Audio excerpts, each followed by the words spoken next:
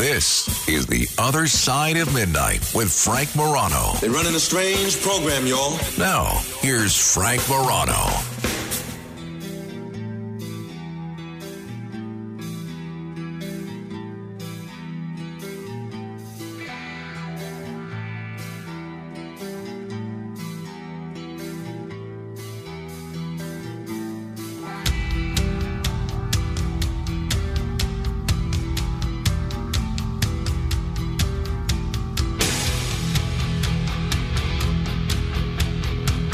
Derek Chauvin, the police officer who was convicted of murdering George Floyd, has been in the news a great deal lately. There's been a couple of interesting articles raising questions about his culpability in Floyd's death. There was a case that went all the way up to the Supreme Court. And there's a new documentary out about this. And not last Friday, but the previous Friday, it was revealed that he was stabbed. Now, that's not super unusual. In prison, people get stabbed. Especially someone that is a former police officer, they are a major target in prison, and someone that is thought of as, a linchpin of a lot of the racial controversies that have enveloped the country over the course of the last 3 years. So this past Friday, a week later, we learned some more details about the stabbing. For starters, Chauvin was stabbed 22 times at the Federal Correctional Institution in Tucson, Arizona. 22 times.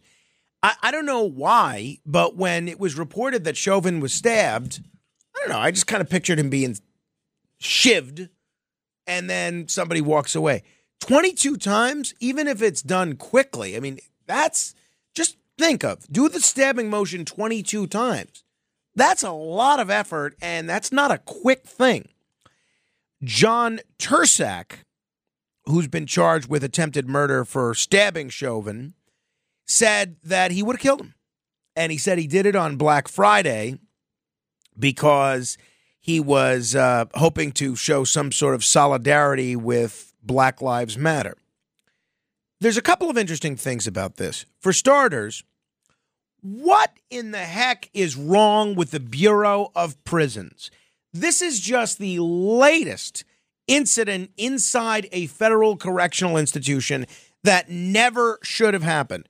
This attempted murder comes less than 5 months after Larry Nassar, the doctor convicted of sexually abusing young female gymnasts, including one that I know who used to work here, actually. He was stabbed multiple times at the federal prison in Florida. It also follows the release of a Justice Department report detailing incompetence and mismanagement at federal detention centers. Incompetence and mismanagement that led to the deaths in recent years of Whitey Bulger. And who could forget Jeffrey Epstein?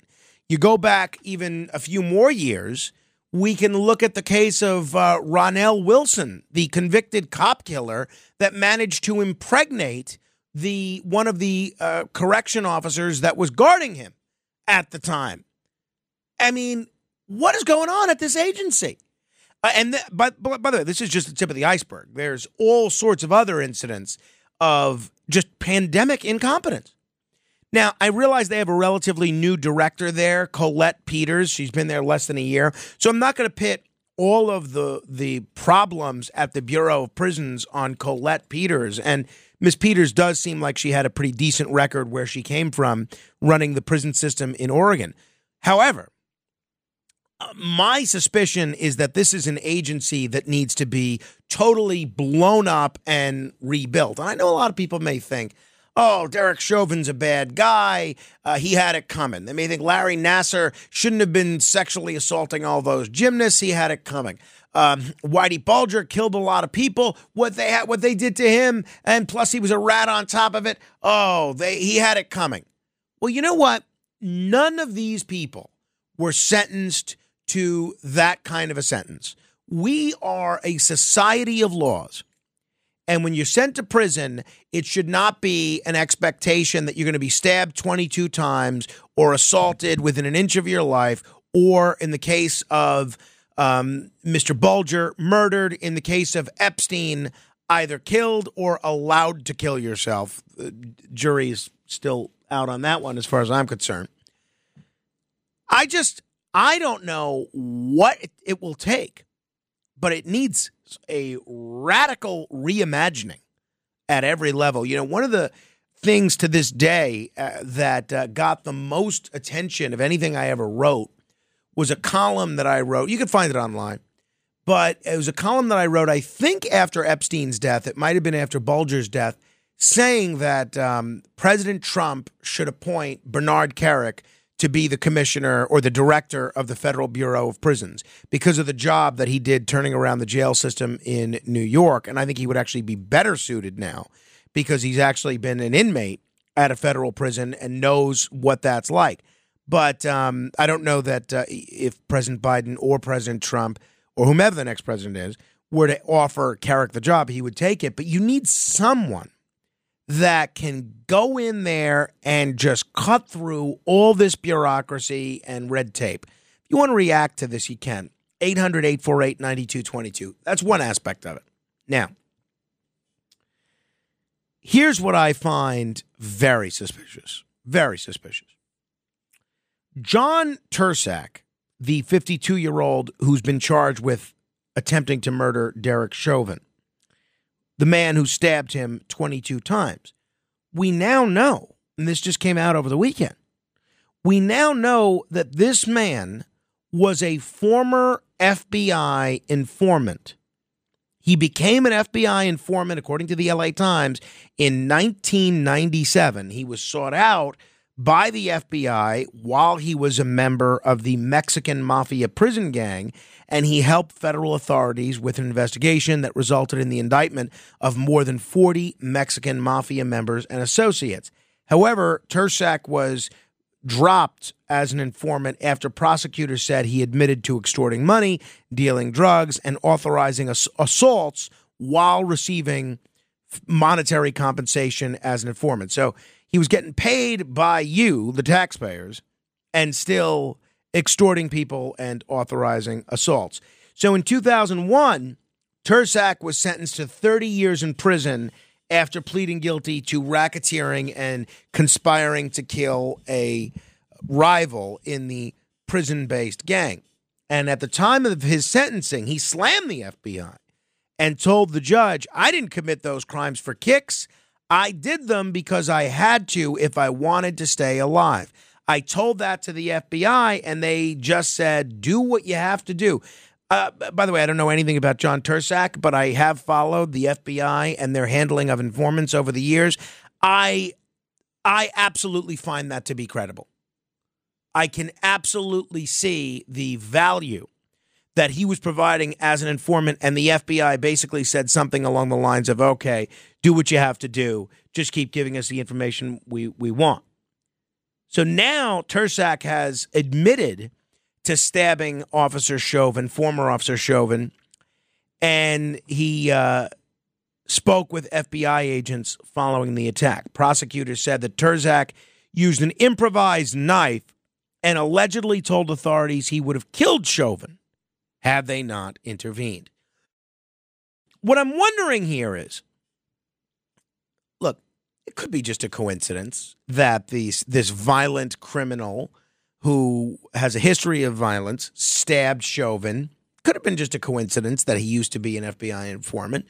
But I'm wondering, do you think there's anything more to the story? It just seems unusual in terms of the timing. Now you have reports coming out, articles being written saying that George Floyd may not have died from a murder, might have been something else. We've had one of those writers on this show. And you have the Supreme Court case, you have this documentary all coming out, and now all of a sudden he gets stabbed 22 times, and the person that stabs him just happens to be a former informant. Now, maybe that goes to show you how prevalent the use of informants are by the FBI. but I don't know. I think there's something more to it. I'm curious if you do. 800-848-9222, 800-848-9222. You can also email me if you like, frank.morano@redappleaudionetworks.com. That's frank.morano@redappleaudionetworks.com. I want to give a shout out especially to our listeners in Missouri, listening on KMOX, where they are celebrating Missouri Mondays with Morano on MOX. So appreciate all of you listening and your regular correspondence. If you like this show and you don't, get to hear it the rest of the week, you should encourage the good folks over at KMOX to carry this show regularly, not just on Mondays. All right. 800-848-9222. I find every aspect of this story troubling. The pandemic incompetence at the Federal Bureau of Prisons and the stabbing of this gentleman. And I just wonder, of all the prisoners that are going to stab him, it's somebody that used to get paid by the federal government that did it. Could be a coincidence. But whenever there's a coincidence like that, I think it's worth looking at. So, I don't know. But Chauvin is expected to recover. They say he's in stable condition. Again, though, and I've heard other people make this point, this person should never have been in general population. When you have any sort of a cop, but especially one as high profile and as high profile for a racial incident as Derek Chauvin was in general population, that's an invitation to violence. So I find a lot about this very, very suspicious. Oh, I didn't even mention Ted Kaczynski, the Unabomber, who killed 3 people and injured 23 in a bombing rampage. He died by suicide in June at a federal prison. I mean, these are all pretty high-profile prisoners. Nasser, Epstein, Bulger, Chauvin. I mean, don't you think somebody can keep an eye on them? I don't know. John is in Maryland. John, I understand you are a former correction officer. I did 2.5 years as a correction officer, and I did 26 years as a police detective in Washington, D.C. Wonderful. So you're the guy. You should have some insight into this case. Tell me what your gut is telling you.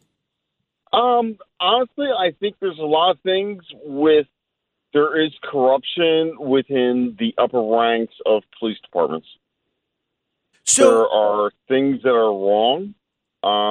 I've seen things like on international law levels, and honestly, going back to George Floyd, with the autopsy reports coming out now, I'm sorry, that police officer, Chevelle, got screwed. Well, I mean, I don't want to necessarily redo the trial, but do you think the stabbing was tied to the new information that's coming out about that case now? I don't know about that, but if you're a pedophile in jail, you're gonna get taken care of. Yeah, well, I certainly don't think that's right either. But John, I guess so. As far as this stabbing of Officer Chauvin, do you think there was anything suspicious, or do you think that this is just an angry guy that didn't like what Chauvin had done and took issue with him? What do you think? What does your gut tell you? So quite honestly, as a law enforcement officer, if he was put in prison in a federal facility, I would think that he would be in a secure place where he would not be harmed. Interesting. Yeah, I mean, that's what I would have expected. Very interesting. Thanks, John. Thanks for your service as well. 800-848-9222. David is in the Bronx. What do you think, David? Okay, good morning. Morning. All right. I think it's a pretty unfair of you to make assertions. I mean, you're not actually coming out and saying it, but you're implying that someone in the government was responsible for that stabbing. You, as someone who knows many criminals personally who've been in prison, you know that informants who work with the FBI. They're not employees of the government. Almost all of them are criminals. So is it really surprising that someone with a long criminal rap sheet would actually commit a crime in prison? No. Do we really have to imply that the government was somehow behind it? Perhaps this guy had access to the media, and there's been a lot of attention around Chauvin recently. Perhaps that's the reason the guy did the stabbing. I think it's a big reach on your part to imply that somehow his former position as an informant had anything to do with this. Well, you know what? Maybe you're right, David. I just I find it like with all the Mexican mafia people that are in prison, why was it him? A guy that used to get paid while he was still out on the streets committing crimes. I mean, look, I don't know who would have anything to gain, honestly, by Derek Chauvin being murdered in prison. I think for some people it would actually cause the case to be looked at more closely and scrutinized more closely than it already is. So, I mean, I don't know if I was concocting a conspiracy theory. I'm not sure who I would say has the motive to kind of vanquish Chauvin in the federal system. So I really don't know. I just find it interesting that, again, maybe it's just a reflection of the sheer number of people that are former informants that find themselves behind bars these days. I just find it interesting that of all the people, it's this guy. I don't, again, there's probably nothing to it. I just find it interesting. Well, Frank, I'll say this, and I'm inclined to agree with you on one thing. We need to do a better job of protecting people who end up in prison. And it's not just federal prison, it's the state prisons as well. There is so much abuse going on, and people who have access to weapons they shouldn't have, and people who are being murdered or beaten or sexually assaulted. And, when that stuff happens, people think it's funny. And we need to change the way we think about it. And hopefully something like this will bring attention to this. Because in my opinion, he should have been in protective custody, being that he was a former police officer. 100%. Why was he even why was he in the general population? Well, and that's kind of what feeds into why I think there's something that doesn't smell right here. It's almost why was he in general population? Was it a result of incompetence, or was it intentional? I believe in the case of Whitey Bulger being in general population, and it just so happened he's in the same area of the prison as a guy that he helped send to prison. I believe that was intentional. Nobody is going to convince me that wasn't. I'm not. I don't know enough about the circumstances as to why Chauvin was in Gen Pop, but it just that and the informant aspect of it just makes me scratch my head. David, thank you for the call. Thank you for always setting us straight and not letting me veer too much into conspiracy land. All right, hey, speaking of conspiracies, there have always been a lot of conspiracies around Jimmy Hoffa. You might have heard Noam Laden a couple of weeks ago. Noam brought to my attention this story, and I've covered Hoffa a lot on the Racket Report podcast and on the show a little bit. Noam brought to my attention this group of former law enforcement officials that work on cold cases. And one of the cases that they're working on is Jimmy Hoffa.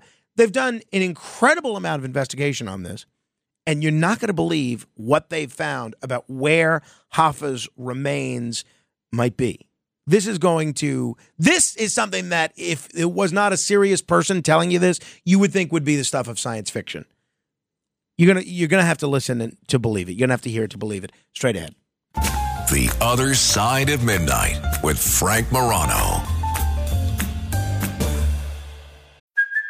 Hey, it's Kaylee Cuoco for Priceline. Ready to go to your happy place for a happy price? Well, why didn't you say so? Just download the Priceline app right now and save up to 60% on hotels. So whether it's Cousin Kevin's Kazoo Concert in Kansas City, go Kevin, or Becky's Bachelorette Bash in Bermuda, you never have to miss a trip ever again. So download the Priceline app today. Your savings are waiting. Go to your happy place for a happy price. Go to your happy price, Priceline.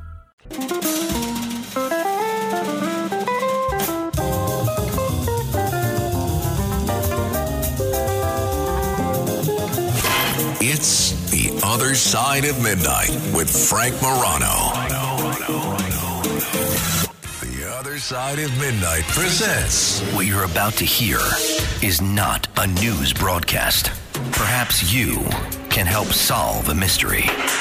This is the Morano Mystery.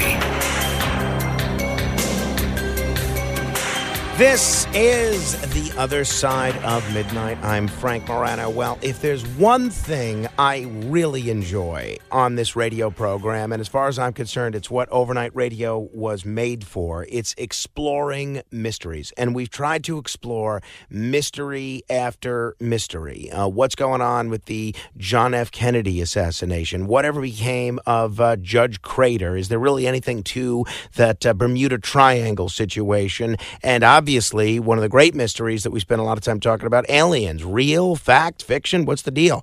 I don't think there's a mystery over the course of the last half century that has generated more interest, more enthusiasm, and more speculation than what became of Jimmy Hoffa, the former Teamsters Union leader who was kind of a larger-than-life figure, still venerated in many quarters of the organized labor movement. There have been movies made about his life and disappearance. There's been books, and more books made or written about his life and his disappearance. Well, now there is a group of former law enforcement officers that think they may be on the verge of a major discovery when it comes to solving the Jimmy Hoffa case. Very pleased to be joined by the man who has been a leader in that effort, James Zimmerman, a former police officer and a 13-year member of Case Breakers, the elite team that's solving our greatest mysteries.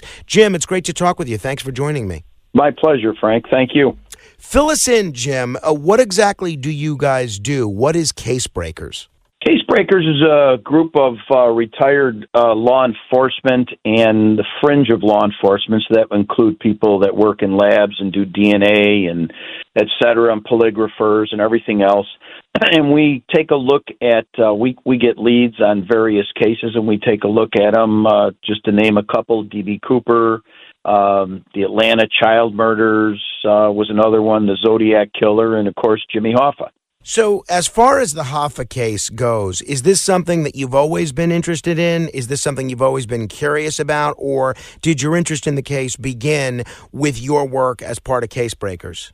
Actually, it's something that, growing up in Chicago area, the mafia was very prevalent back when I grew up in the 60s and 70s, and obviously working through the 80s into the 90s. And I was thrust into this case with a girl that I was dating. Her uncle used to live next door to one of the mob figures. His name was Joey Iuppa. And Joey was a very influential member of the mafia in Chicagoland area. And her uncle, Harold Walters, used to live next door to Joey Iuppa. And he was, in later years when I met him in the 90s, he was a locksmith up in Woodruff, Wisconsin. Now, this was my girlfriend Michelle's uncle. And she was basically his only living relative. And he claimed to know where Jimmy Hoffa was buried. So I brought this case to the Case Breakers via that lead. So given that lead that you got from Joey Iuppa, how long have you been working on this, the mystery of Jimmy Hoffa, and investigating what became of his remains? Well, when I first found out about this through my girlfriend at the time, Michelle, when her uncle passed, how it came to be was we used to go up fishing. Every year we both enjoyed fishing. We go to the north woods of Wisconsin and go fishing. And her uncle would hook us up with various friends of his who were also guides. And he would tell some stories because he used to be a policeman in Chicago, then in Oak Brook, Illinois. And his past was a little checkered, and I kind of knew of it, but I didn't know specifically. And he had told her in the mid-late 90s before he passed, he said, if anything ever happens to me, make sure you grab that card off the bulletin board in the back bedroom. You'll know what to do. And that was the card that initiated this whole investigation. However, with that being said, Frank, you have to appreciate that in the mid-90s, the mafia in the Chicagoland area, I would consider still to be fairly prevalent and be some very dangerous people that were alive. So my girlfriend was a little nervous about this when she found the card, and told me what it said and what was on it. And I had told she was in fear for her and her family's life. And I said, I wouldn't do anything with this if I were you. I would just leave it sit. It's not going anywhere. And that's how this whole thing started. And nothing came to light until about 2018 when I brought it to the case breakers, because by that time, things with the mafia considerably calmed down. There had been 7 other cases that I know of where they all knew where Jimmy Hoffa was, but yet I always took interest in that, but they never seemed to find him, which made me believe that our lead is even better. And I convinced her that now would be a good time that I'm involved with this group to let us investigate it, and anybody that could probably do her family harm would long be gone. And I think we could find out truly if Jimmy Hoffa was there. And that's how this all, came about to unfold for the case breakers. So I think before we can discuss where Hoffa's body or where his remains are, it's helpful for people to know what became of Jimmy Hoffa. And I feel like you just alluded to it, given the discussion that you had with Joey Aiuppa, who, if people don't know, was a huge Chicago mob boss. They called him Joey Doves. But what became of Jimmy Hoffa? What is your best research in terms of who killed him and why? The best research on who killed him, we can't determine. Now, we do believe Joey Aiuppa was behind it because he was very influential. And again, that was Harold Walder's relationship was with Joey. I never spoke to Joey. However, Harold claimed to his best friends, Patty and Dick Pierce, up in Woodruff, Wisconsin, that in many occasions how he had done surveillance on Jimmy Hoffa for Joey Aiuppa. And they also related that to us when we were up there fishing with them. And they also told us, and they make a joke out of it, and so would Harold, that every year Cadillac would come up with 2 men in suits and meet Harold at the Country Kitchen in Minocqua and give him an envelope and go home. So all those are indicators that, it's obviously he's being paid for something. And my assumption at the time would be coming from the mafia as far as that goes. Now, if I'm talking too much or too long, just interrupt me, please. I'm trying to give you all your answers with absolutely. A little background to them. No, I appreciate it. Okay, very good. So when the card came to light, we as case breakers looked at it. I should say in 2018 when I brought it to their attention, we looked at it. And what we did is we did some background information on the possibility of where, it's saying that Jimmy Hoffa was buried at third base at the old Milwaukee County Stadium, which had long been, gone and a new ballpark put up, et cetera, which then would create a dilemma for us. So what we did as part of the investigation is we got an expert on the ball field from Milwaukee to be able to see exactly where the old third base is and where, where it lays in the current structure of the stadium that was built in the grounds around it. And we used, obviously members of the case breakers, and Kleinfeld is one of our best ones for getting geographical data. And what he did is he went and did overlays with GPS photos to be able to determine the exact location of where third base was. Because what they did when they erect new stadiums next to old ones, a lot of times they leave home plate there and they memorialize it. Mm-hmm. Well, they did the same thing in Wisconsin. However, home plate is not where home plate really was, which really affects where third base is, because we all know it's 90 feet apart. So that took some background, some information, and a lot of overlay photos and talking to the historian authority on the ballparks to find out exactly where that was. Once we had that information at hand and we were confident that we knew exactly where third base was, myself and a few other people with a guy that works in global positioning systems for ground-penetrating radar, he came up with his equipment, and we went in the area and we started searching the area where we believe third base would have been. And what came up on the ground-penetrating radar was that there was a disturbance exactly where third base would have been. Now, that doesn't mean, and again, I was a little negative to our head guy, Tom Colbert, because he was all excited. I said, that doesn't mean that Jimmy Hoffa's there. That means that something was disturbed in the soil. But what you need to understand, Frank, is that they built a kids' ballpark, basically where the old ballpark was. However, they excavated it out and dug it way down in. And the excavation where it's dug out and the ballpark sits way down, it's like about a 10-foot wall or so, is literally about, I'm guesstimating about 20 yards from where it's dug out of the field to where we believe third base was.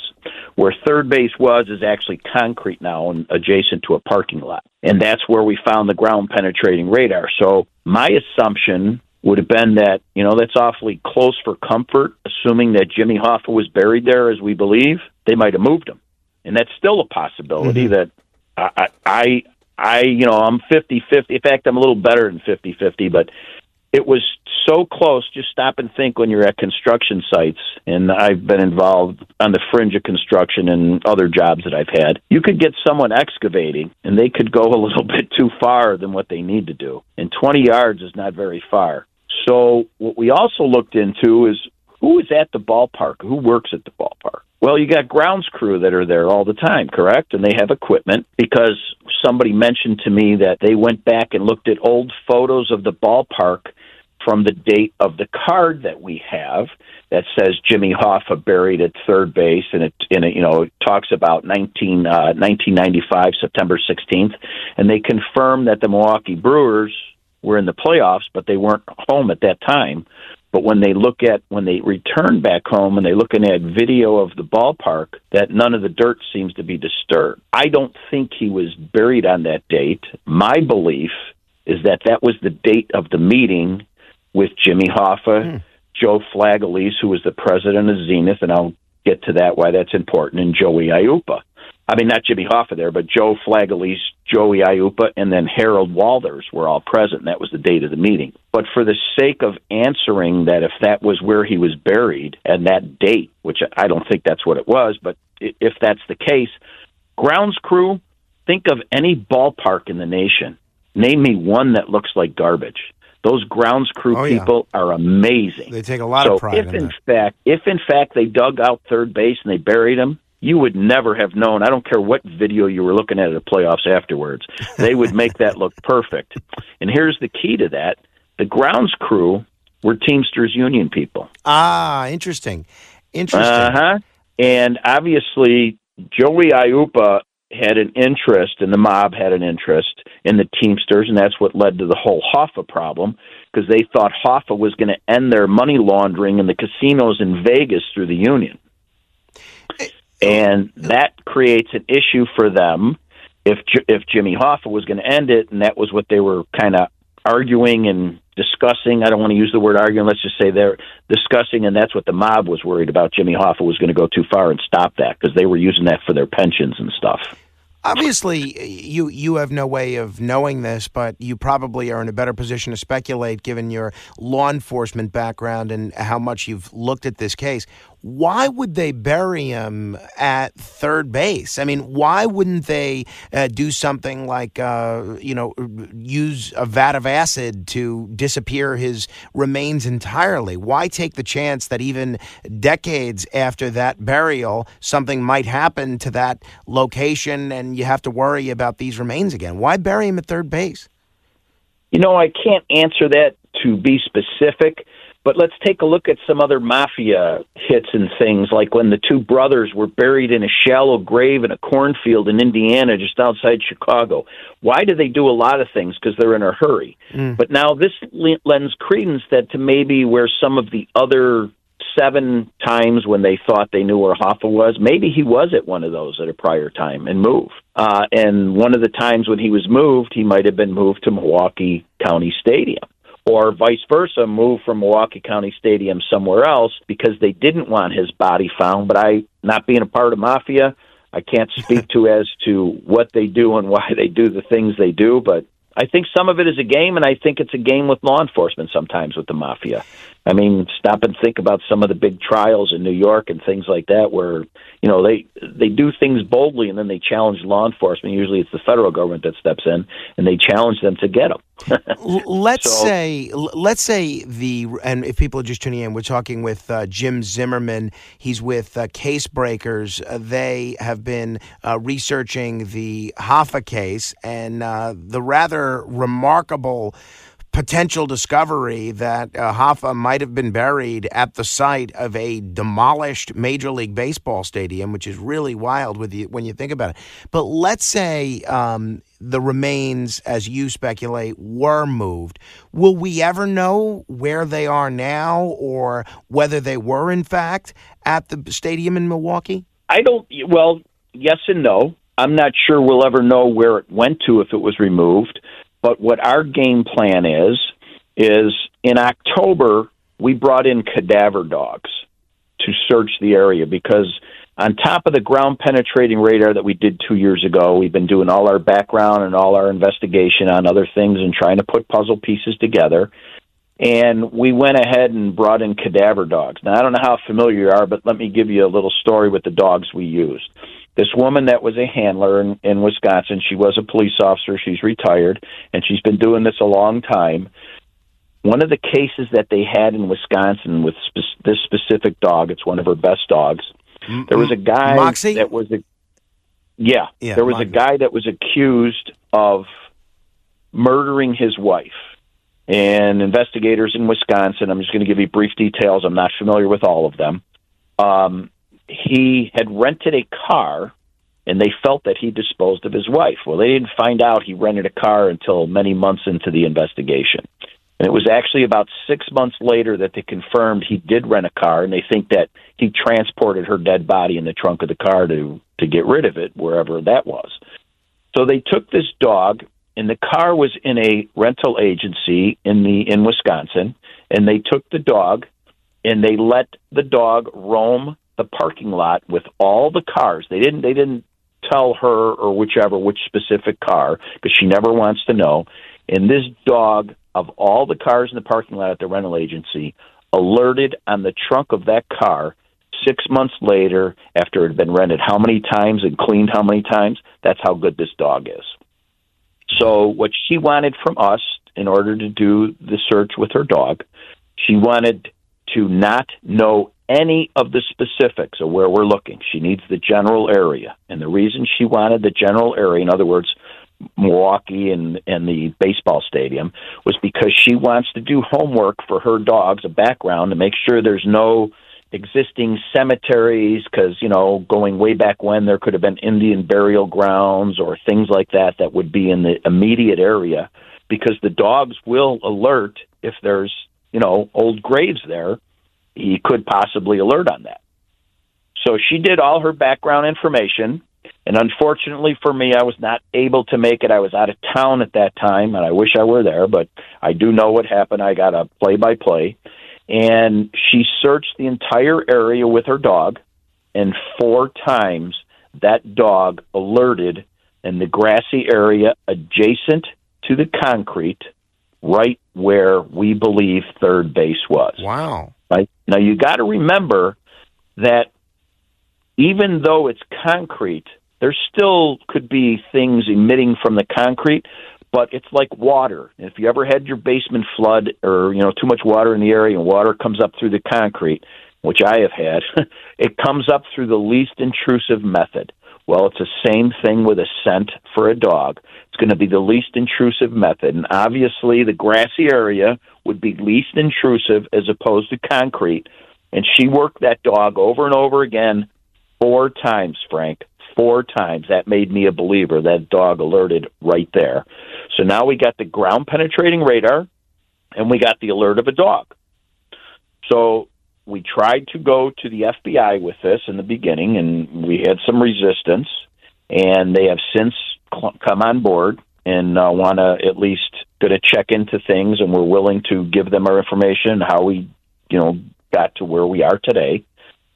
But what we plan on doing or hoping to do is we want to do a soil boring of that area because if, in fact, we can pull the dirt out from underneath there with soil boring, which would be the least intrusive method, and take that dirt and see if the dog's alert on that dirt, what that tells us, and most people don't, either they don't believe this or they just don't understand it, the dog alerts on the scent of a dead body. It doesn't go away. It's different than a live body. So therefore, the dog alerted there 4 times. Some person, and they don't alert on animals. Some person, there was a body in that immediate area at some time. Not to say it's not there now. At some time there was. So we want to do the soil boring to see if the dog's going to alert again, as to kind of confirm it. And then from there, I would think the next step, because FBI has done it many other places, including a barn in Michigan and the garbage dump in New Jersey, et cetera, they've dug it up. I think it calls for digging up this area to find out if he's actually there or not there. Yeah. And again, if he's not there, it doesn't make us wrong, Frank.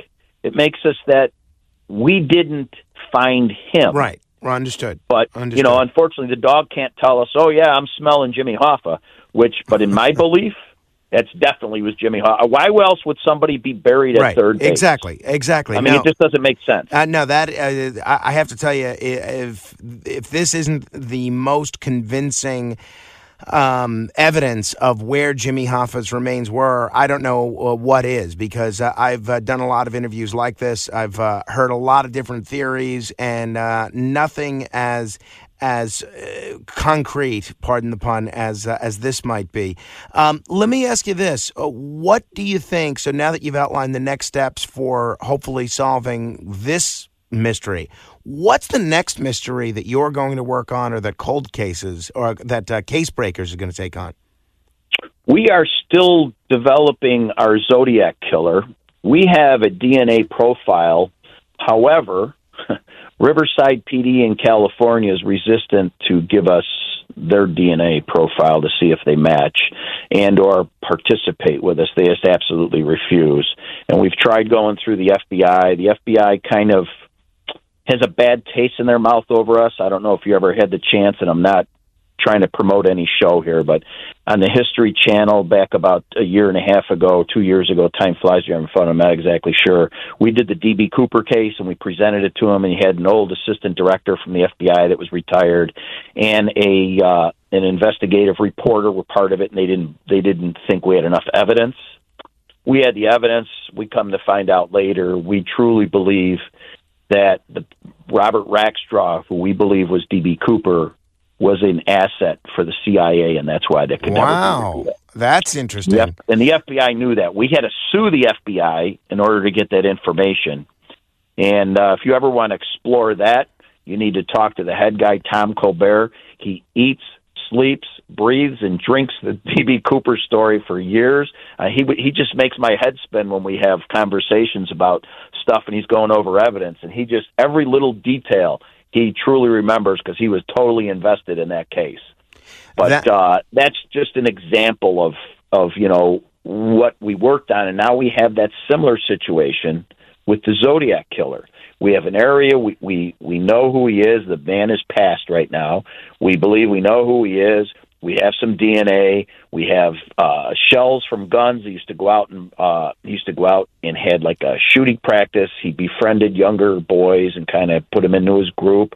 I mean, this is a whole in-depth investigation, and it's the same thing with us. We're still trying to work the Atlanta child murder case as well, where we have some very, very good leads and suspects in that case. I mean, we work hard. And we have a lot of expertise on the team. I don't think anybody outshines anybody else, but everybody, it's like being a family. Everybody contributes to their expertise or what they have to contribute. Wow. And none of this is ever solved by one person. It's a joint effort every time. Well, I could see that. I'm definitely going to reach out to Tom to talk about that case. That sounds fascinating. Hey, Jim, thank you so much for the time this morning. Please keep us posted on this, and hopefully we'll talk again. Absolutely. Thanks for the time, Frank. I appreciate it. Thank you. If you want to comment on any portion of our conversation, you can reach me at 800-848-9222. That's 800-848-9222. This is The Other Side of Midnight. Straight ahead. The Other Side of Midnight.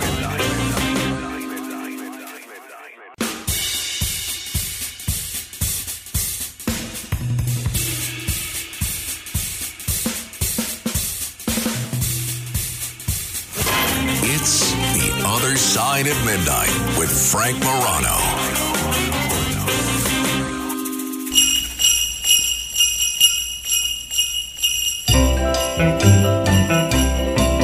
Mamacita, ¿dónde está Santa Claus? ¿Dónde está Santa Claus? And the toys that he will leave. Mamacita, oh, where is Santa Claus? I look for him because it's Christmas Eve. I know that I should be sleeping, but maybe he's not far away. So out of the window I'm peeping, hoping to see him in his sleigh. I hope he won't forget to crack his castanets and to his reindeer say, oh Pancho, oh Vixen, oh Pedro, oh Blitzen, ole, ole, ole, ole. The classic Christmas song, Donde Está Santa Claus, by the great Augie Rios. Love this song. And I figured with so many of the cities that this show is airing in being, increasingly visited by migrants from Central America, maybe some of the bumper music should reflect more of a Spanish music flair. So we'll see where that goes. All right, 800-848-9222. Going to get to your calls in a moment. 800-848-9222. It's funny. My wife and I, obviously, I think a lot of you can relate with inflation, especially if you have children. My wife and I were doing our budget over the weekend, and we were trying to figure out, in the absence of earning more money, what we could do to trim expenses. And pretty much everything that we're buying is an immovable price, right? It's not going down anyway. It's either staying the same or it's going up due to inflation. The one area where maybe we could trim a monthly expense a little bit is our cable bill. I have been reluctant to do this because I like cable, but it's $165 a month. Most of what we do watch is on streaming, and I think we have a triple play package. It's cable, it's telephone, and it's internet. If we just strip it down to telephone and internet, I think it might cut our bill by $100, which is pretty significant. I mean, that's about $1,000 a year. I'm curious how that how that's worked out for you, because look, I see the statistics. Every year, more and more people are doing what they call cut the cord. And really, in terms of what programs I actually watch on cable, I watch the news, the local news channel. I watch sports, especially during baseball season. And other than that, that's kind of it in terms of things that are not available on streaming platforms. Once in a while, I'll try to watch some wrestling, but that's few and far between. Matt, you still have cable? Yeah, I can't do it. You can't cut the cord. I just can't. And I have every streaming service there is. Same. And I just had my Paramount Plus renew automatically at $119 a year. And I got it last year because they were having a 50% off sale. So then you get roped in, you forget that you have it. Exactly. And it renews, and I go, well, I just guess I'll have it for another year. And I have Peacock. Peacock I have for free, but Netflix, Hulu, Paramount Plus. Amazon Prime. And I watch some things, but I don't know if I really watch enough to justify. And I do. I say to myself, well, I want to watch this movie. Like I watched the new Eddie Murphy Christmas movie. That's on Amazon Prime. So that's like my justification. Yeah, it's called Candy Cane Lane. Was that good? It's all right. It's a Christmas movie. Is it funny? You know? Yeah, it's pretty good. I mean, I like Eddie Murphy. I'm going to check that out. All right. So I don't know how to handle that. We'll see. We'll see where that goes. I fear my relationship with cable may be coming to an end. All right. Hey, commendations coming up in mere moments. Until next hour, your influence counts. Use it.